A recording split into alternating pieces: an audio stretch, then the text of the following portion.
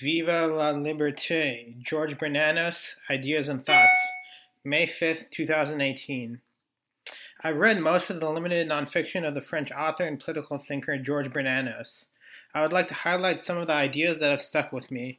From reading Bernanos, you get the feeling that you're hearing the voice of both the mad uncle and the voice of French conscience. He goes on and on about French society and frequently makes tangents in his writing, but all throughout this overlay of serene intimacy and dire seriousness is a comforting candidness. He says what he feels like saying, when he feels it needs to be said, and this unstructured approach has its pros and cons.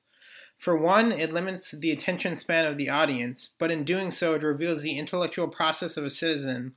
Not a man with political power, economic privilege, or a selfish agenda, but an ordinary man who believed in writing just because it was an expression of individualism without selfishness. Because writing was his escape from an era of eradication in the 20th century, because writing was a transformative process for him. It truly didn't matter whether anyone read what he had to say in that era, because his words were for the Englishmen he mentions in Plea for Liberty, the French anti-modernists, and they fundamentally were for me too.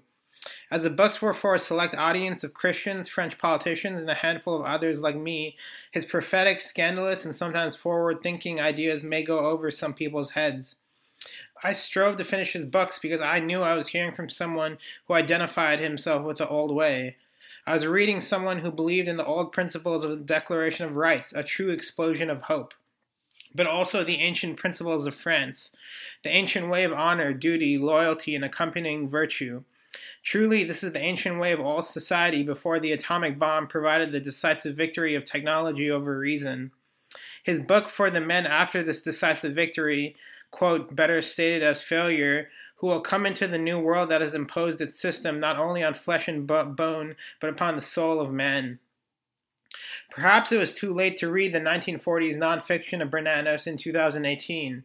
The world has already perfected the very technique Bernanos denigrates throughout his writing. A technique of economic and political relegation, but fundamentally a technique against the spiritual inner life of man.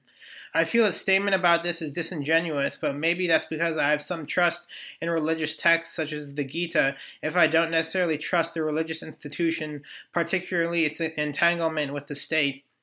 But Bernanos' claim that civilization is an imposition on the inner life of man combats the comforting assertion that the spiritual life flourishes through a kind of balancing act between structure and society and a conscious awareness of natural phenomena. This assertion lays in my conscience, perhaps because I am comfortable, but also because who is Bernanos kidding? He may have left the comforts of French urban existence, but he still functioned in civilization of agricultural Brazilian life. He was a man of civilization, so who is he to say civilization is against the inner life? Still, it might be better to ask how might I separate the good parts of civilization from the bad ones so the inner life of spiritual and scientific skepticism flourishes. When Bernanos was speaking so negatively about civilization, was it fundamentally because one metric of measuring the greatness of civilizations is how little they exercise their law? This statement is a product of the value of common sense Bernanos praised so much, but I'm not sure it's fair to say that I took any risks to come to this wonderful jewel that I heartily believe can explain much about injustice in society through its extrapolation. Now to risk.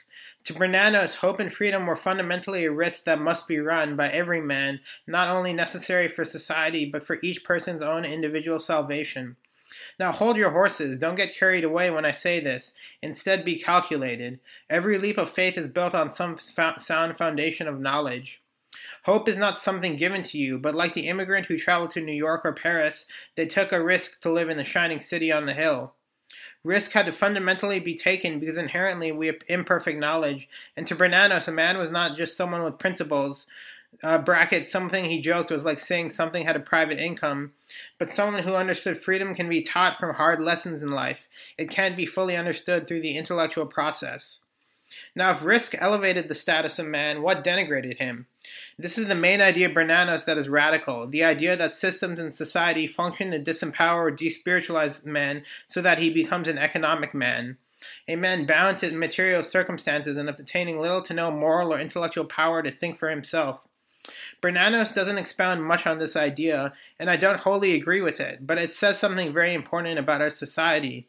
How do we elevate our inner spiritual life, bracket, perception of natural phenomena as well as scientific understanding, when we are stuck with administrative duties and other tasks that place our focus on the external world.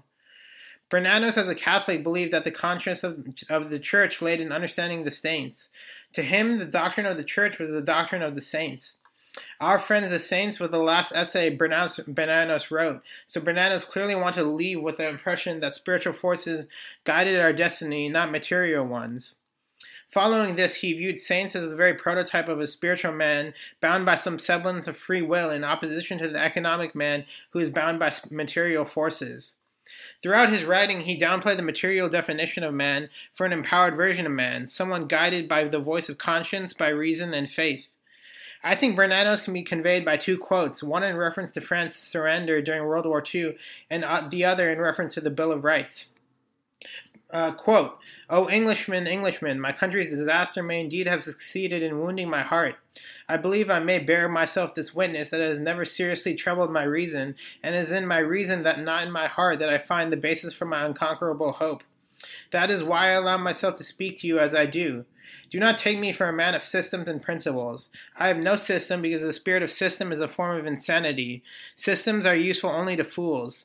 Common sense teaches us that in pretending to simplify, systems complicate everything, whereas life, while seeming to complicate, simplifies everything. And I have no principle for the simple reason that I feel no need whatever to impose some sort of constitution on my conscience, to live with my conscience under a constitutional regime." End quote. Quote 2. "There is no American living more devoted to the Bill of Rights than I am, or who better understands its meaning, for the reason that it was men like myself who formulated it." As I contemplated these words of Bernanos, they have changed my assumptions about morality and my place in history as an American. Is there a collective morality, or as the founders of America understood, there is no need to speak of morality or virtue in the Bill of Rights because the notion of collective morality should not be imposed like a religious book? To Bernanos, the idea of a collective conscience was laughable, even though contemporary Jungian psychology may have a different view on that. Nonetheless, following the founders' beliefs, Bernanos felt that individuals should be in control of their destiny and not bound by hierarchical systems that place certain people on pedestals. He felt systems were fundamentally in the way of perceiving truth, and like the founders, I think he understood that the Constitution was a set of principles, a spirit of letters, or merely just a piece of paper that could not function without the spirit of man and spirit of liberty. Bernanos believed that when there were not enough free-thinking men in society, the spirit of liberty decreases and conformity, obedience, and legality reign supreme and society degenerates. Bernanos has also changed my understanding of my Americanness. The very reason I read Bernanos is because I liked his ideas. Moreover, I feel that even though I don't inherit the Protestant upbringing or ethnicity of the founders and the Catholicism of Bernanos, in some way I have inherited their spirit of liberty, and it's something that all Americans and French people inherit. Most importantly, even though they said "we the people" in the Constitution, I believe the founders and Bernanos were more concerned with liberty in relation to the principle of man, not the principle of masses. Man who is moral without mentioning morality, compassionate without mentioning conformity, and spiritual without mentioning religion. Thank you.